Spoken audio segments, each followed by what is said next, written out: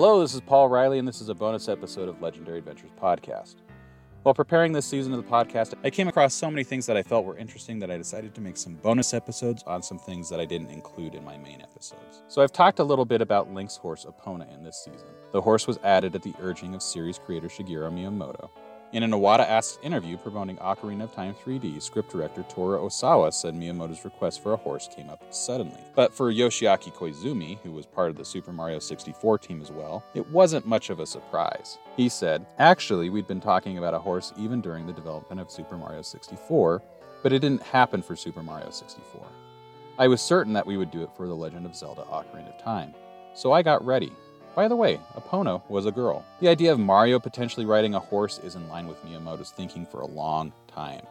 Zelda co-creator and frequent Miyamoto collaborator Takashi Tezuka said Yoshi in Super Mario World came about because Miyamoto had drawn a picture of Mario riding a horse. When we were making Super Mario Bros. 3, he had drawn a picture of Mario on a horse and hung it on a wall near where we used to sit. I would look at it and I'd think, he wants Mario to ride something, Tezuka said.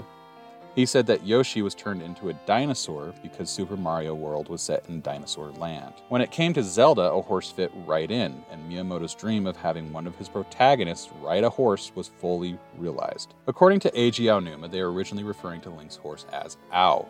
Satoru Iwata asked him in an interview if that was a reference to Aonuma, but Aonuma quickly shot the idea down.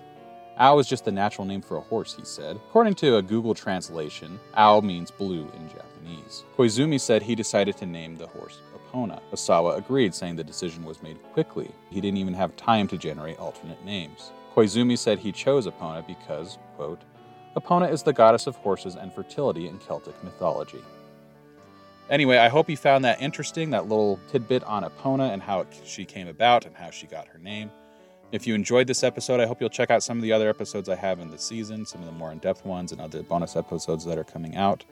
In the meantime, I'm Paul Riley, and I will talk to you later. Bye.